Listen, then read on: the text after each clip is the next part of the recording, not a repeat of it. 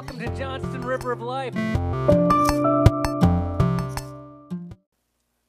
If you're wondering, that particular version it's the paraphrased message. We're familiar with, 1 Corinthians 15, and often you hear it at funerals, and it's the resurrection hope, and we've been kind of digging into Paul's 1 Corinthians and 15 the last couple weeks. So here we are, kind of bringing it into a close, and yet, as I was looking at these words really paraphrased, bring it to a different way of understanding it. When I read this, I hear it different, more relationally, conversationally, and it invites me to think deeper. I don't know about you, actually I can guess, most of you, how many of you grew up that every spring something you experienced was seeds? Seeds is a part of our life. I mean, you're in Iowa, seeds are part of our life. I remember growing up, and every spring we would plant a large garden. I remember Mom and I and sister and Dad, and we'd be out there planting, whether it was pea or bean or carrots or corn or squash or lettuce or you name it. And I was always amazed at how small they were, most of them. And I do remember at times, I remember Mom asking, hey, would you go grab the carrot seeds? Okay, this is when, as a kid, I was so thankful for those little packages that have pictures, right? I mean, seriously, if you throw a bunch of seeds together and you try and guess what some of them are, you can't do it. Now, a pea, you can guess. A bean, you can probably guess. You can guess some of them, but when you get to some of the smaller ones, carrots, radish, broccoli, some of those others all mingled together, I suppose with practice and time, not as a child, I could have figured out what those seeds were. I remember one year I started a special project, just kind of having fun. How many of you, when driving, once in a while, stop at the gas station, grab something to snack on? Anybody? Okay, one of those things that I would snack on was corn nuts. My parents would give me corn nuts. I still like corn nuts. Anybody like corn nuts? Okay, good. I'm not alone in that. Corn nut is tasty. I remember one time as a kid, when I was eating that package inside, there was an opportunity. You could mail in, you could request seeds to plant. And I thought, oh, now that's cool. I can grow my own corn nuts and see what that would be like. Okay, I'm going to give this a shot. And I ordered them, and I got those packages, and I thought, this is exciting. I can see what's going to happen. I also decided I would really going to be, take a risk and experiment. And I took some, we had some Native American Indian corn, beautiful, colorful corn.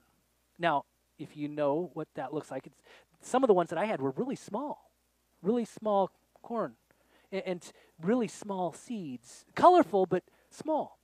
I thought, well, what's this going to do if, it'd be fun to see them together, I thought initially.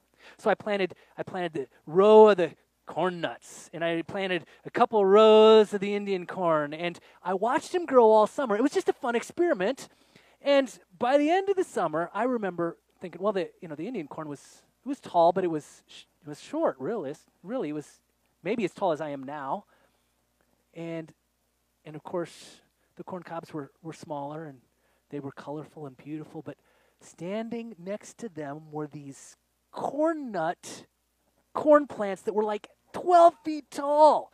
They were I could not believe how tall they were. And they're reaching up to the heavens, and I'm thinking, wow, those things are... Interestingly enough, guess what? Part of my experiment, I pulled those off, and I looked at... Guess what? I had some interesting interplay between the two plants. Can you imagine? And it was interesting to see what resulted. It was a curious mixture of beautiful blend. And that particular year, I remember I went through and I picked out different seeds. And I thought, oh, this one looks really cool, and this one looks really cool, from different plants. And I planted them the next year. And then I planted the next year. And I did that for about 3 years just to see what would happen of the blending or the cross-pollination of some of this. And it was beautiful and always curious as an experiment. Seeds come in every shape, every size. They look different. Actually, could you pick the most annoying seed? That was mine too.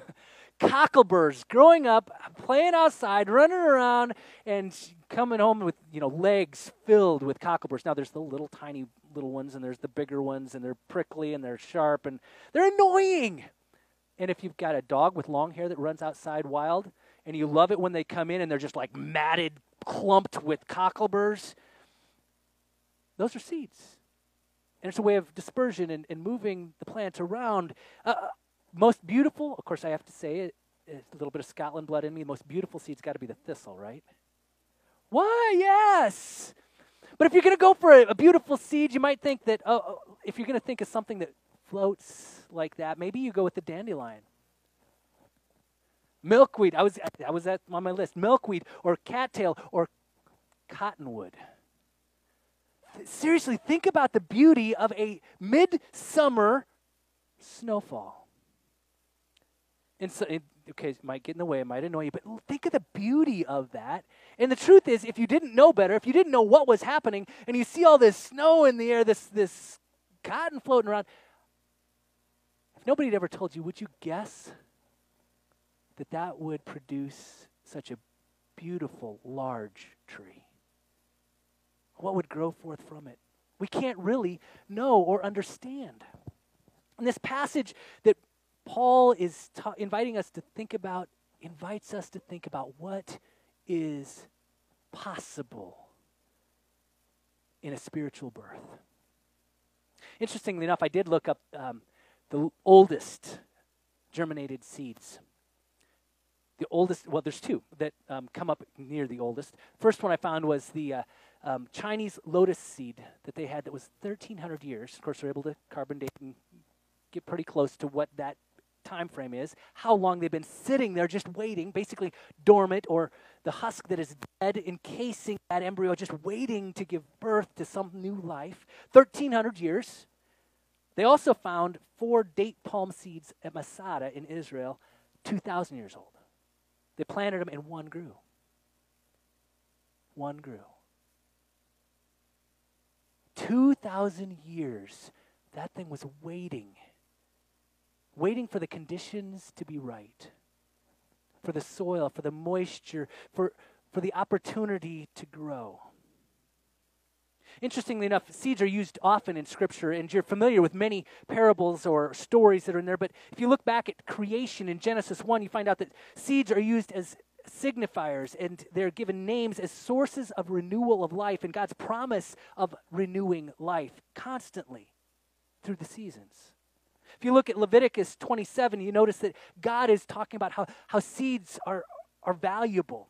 Seeds are a source, a gift to us. Kind of like we return our tithes and our offerings to God. Seeds are a gift. Think about what the grocery stores would look like. Actually, it wouldn't take long. You could say next season, but it wouldn't take that long. What would it look like if we didn't have seeds to plant every year? So in Leviticus 27, it says that we should give a tithe of our seed back to God. And I don't know about you, but I served a church for a while that they would have a Lord's portion sale. And every fall, guess what? The first thing they'd do, as they were bringing in the harvest, they'd have a Lord's portion sale, and they'd bring in a tithe of the seed to represent their commitment, their giving. In Isaiah 55, we find that Isaiah describes these seeds as God's capacity to accomplish God's purposes, to produce, to give gifts and blessings. Jesus talks about seeds in his parables in Mark 4 and Luke 8 about how seeds are proclamation of the word. They represent the word, and in fact, that word finds root in poor conditions that might wither or be crowded out, but in other conditions, it produces a bountiful fruit. In another parable, Mark 13, Jesus compares it to a tiny mustard seed, to the fact that it is like the kingdom that brings shade and shelter and new birth. Or another parable, he says that over time a seed grows into something he who knows not what or how. But here in 1 Corinthians 15, we find Paul talking about a seed, talking about this seed as resurrection. He's been talking about bodily resurrection. He's been talking about the potential, the hope for new life in Christ. And now he brings it about to the seed analogy. He brings it about talking about how important the body is, but also how important the spirit is. He's talking about the value of both and, essentially. And last week we talked about how he's validating the fact that the body is good and it's intentional. It's for a season. The spirit is also a gift and a blessing. There's a natural progression or development along the way, if you will. But at this point in the passage, and it's fun reading it in the Message because it's written a little different. He basically says, stop trying to figure it out. You're not going to find somewhere that's got it all drawn out or mapped out. There's not a diagram for how this transition happens. It's not there. In fact, he kind of says it's absurd to think that you're going to get it figured out. In this life, we can't see that. But he's very clear that it's really not reanimation. It's not like taking a 95-year-old corpse and saying, we're just going to start right where you left off. No, it's more like the seeds that we're talking about, how in a dormant phase they're waiting for spiritual and new birth. They're waiting for an opportunity to grow, to bring life and a new life, and something that is radically different, doesn't look the same, radically different, much bigger, much more glorious, and much more potential.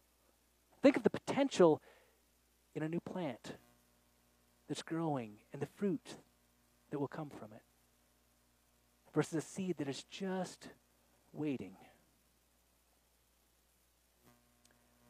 Truth is, in this life, Paul talks about it in other places too, that knowing who we are, knowing what we are, and knowing the gifts that we've been given in the flesh, it's a good thing. In fact, that we start with that. We know that that's a part of the discipleship journey. We have to start by knowing who we are in our flesh, and yet we shouldn't have to stay there. There's a difference between contentment with who we are and who we are in Christ compared to complacency. And the truth is, we're called to be content with the blessings and the gifts and who we are, but we're also called not to be complacent. It's part of our discipleship journey as we move forward, as we grow and we reach higher, as we dig deeper in our lives, both body and spirit. We can become more healthy, stronger. The truth is, we're getting ready for Lent, and as we're getting ready for Lent, we know the first thing that's going to happen, what's not this coming Wednesday, but what's the next Wednesday? It's Ash Wednesday. What do we do on Ash Wednesday? Imposition of ashes, we put a mark on our forehead, and we're reminded, from dust you come and dust we return. The truth is, no matter how we look at it, at some point in time in our life, we have to get content with the fact that we're mortal. There's a mortality to us. We have to know that that's part of human life. And we celebrate that. We don't necessarily celebrate, but we mark ourselves recognizing that this is a phase or a gift of what God has given us, this physical life. But it's not something that we look at and say, well, it's just done. As Christians, we believe that there is hope for resurrection, something that is spiritual, something that offers us hope beyond anything we can see or know. We are physical beings. And he talks about, in this passage, he talks about how the first Adam represents the physical, that gift of the spiritual that we have, that husk, that shell that we grow in, we mature in. But then there's a hope for something more. There's a possibility to become like Christ, the spiritual Adam. We can become like Christ as a revelation to the world, a manifestation ourselves of God's hidden possibilities, lying within us, just waiting to grow into life that truthfully death cannot end. While there's more to the spiritual life than we can grasp, we have to know that these seeds of life are greater than we can understand, greater than we can imagine. But it's not about waiting either. I don't believe that the spiritual life takes hold at the point of death or at the point of resurrection. I believe, as Jesus said, the Spirit is ignited in each one of us through the Word of God. I believe that the Spirit is ignited in us today, presently.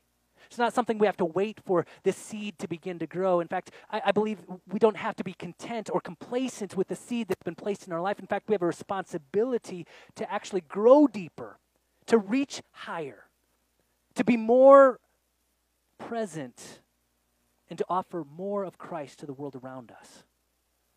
You know, preparing for Lent, and I'm going to share with you in the announcements after church, we've got some small groups coming up and some Wednesday night stuff that I'm hoping each one of you will find a way to get to participate in, because we're going to be talking about how do we prepare ourselves, how do we nurture the soul so that we're ready and able to let the seed grow in us. The real question I think we should be asking today is, when we're looking at the spiritual life in each one of us, what do we need to do to prepare or to nurture the soul so that we're ready to grow? You know, we're talking about seeds and the beauty of seeds and how seeds bring forth life, and each spring they bring something new. But what happens if you plant a seed in the ground in the Antarctica? What happens? I mean, there's water there, right?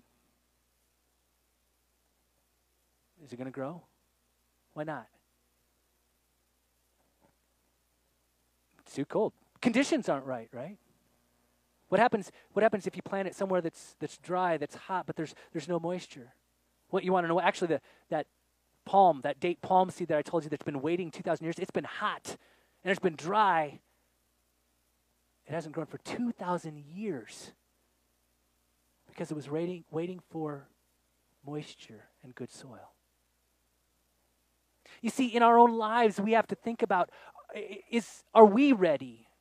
Have we prepared ourselves, our spirit, ready to grow deep in the Word of God, to reach high, to be in the presence of God?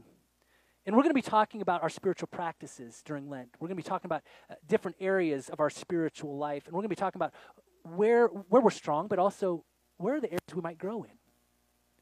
Because we need to prepare ourselves so that we can grow spiritually. And this is the right season during Lent to really think about how we're doing it, to encourage one another and to grow together.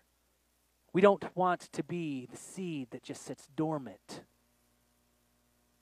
We're called to be the seed, just like Christ, that brings life, that brings hope, that stirs the spirit in those around us. So today I invite you to begin to ask the question. Next week, I'm actually going to start the sermon series on Lent a week early, because it's kind of a prep, and we're going to be talking about each of the spiritual discipleship or formation areas that we'll be talking about during Lent. But I invite you today to be thinking about, are there areas in my life that prevent the growth of the Spirit? Are there areas in my life that are not allowing me to become the person or this beautiful spiritual being that God is calling me to be? Am I still stuck as a seed? Because I don't believe that our spiritual life has to wait to begin to grow until we pass from this life. Brothers and sisters, we're called here and now to be a part of the living kingdom of God, to represent the living Word of God. So today I invite you to ponder and invite God into challenge. Would you pray with me?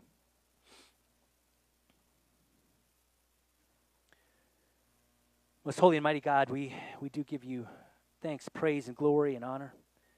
And we recognize that you have blessed us with your Spirit. You've anointed us in the name of Jesus Christ, and you have filled us with all that is good. And we pray today that you would pour out your Spirit upon us, renew us, and prepare us that we might be ready to grow deep and reach high to bring you glory and honor. Lord God, we invite you to challenge us. We invite you to stir in us. And we pray it now in your holy and mighty name.